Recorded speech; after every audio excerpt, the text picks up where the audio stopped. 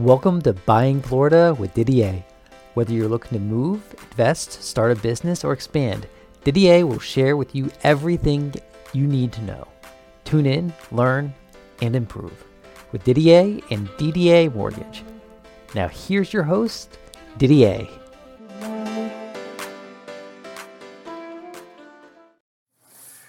Didier Buying Florida. I'm Didier with Didier Mortgage, and we're going to talk about some things that have just taken place. In fact, they went into effect, I believe, on different lenders on different time frames, but lenders I'm working with, March 6th, it changed. So FHFA, or Fannie or Freddie Mac, they're going to impose some increase in your interest rate due to following factors. It could be your income debt ratio over 40%. It could be your down payment. It could be your credit scores. So all these new variables are going to go ahead and affect your rate in some way or the other. Now, they really have before, but now this is more of a push. So I want to share with you that I'm just opening the doors and keeping the mind open. I think when you're going to be refinancing or purchasing, you're definitely going to have to look, obviously if you don't have to have PMI, I think you need to look at if you have to have PMI, look at FHA. Look at FHA. I gave you a podcast and a video, 0.85 PMI factor to a 0.55. But I think you're going to have to compare a conventional rate with an FHA.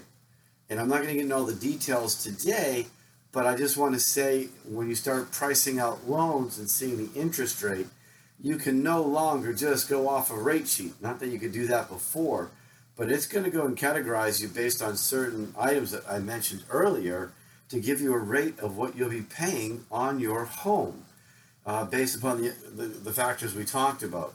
So I'm just trying to open the mind to let you know that there's some things there. But like for first-time home buyers, you have your income restrictions. But my goodness, you get a lot of breaks for first-time home buyers. So if you're a first-time home buyer, definitely conventional, definitely the way to go. Definitely some great things there on a first-time home buyer. They're not going to get affected. The rest of us are. And so I just want to make that to your attention that when you're pricing a loan, and obviously shop the loan makes most sense. Do not have more than one person pull your credit. Have your credit score so that you're able to shop it and see what other people have. But you're going to start seeing some changes. So not only to the interest rate effect by the bond market, by what is going on, you're also going to have the factors with a layover of things based upon the credit, income, debt ratio, loan to value. So those are going to play a part.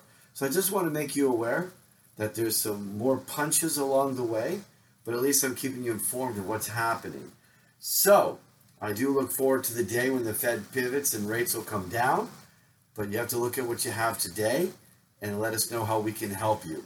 I'm just giving you an idea of what's going on. So FHFA is really for Fannie Freddie. Those are conventional mortgages. So we might have to start comparing to FHA. So Didier, please let me know if I can help out. My website, www.ddamortgage.com. Check out my blog, subscribe to my videos, and let's learn and grow as we keep going. Thank you. We hope you enjoyed this episode of Buying Florida with your host, Didier.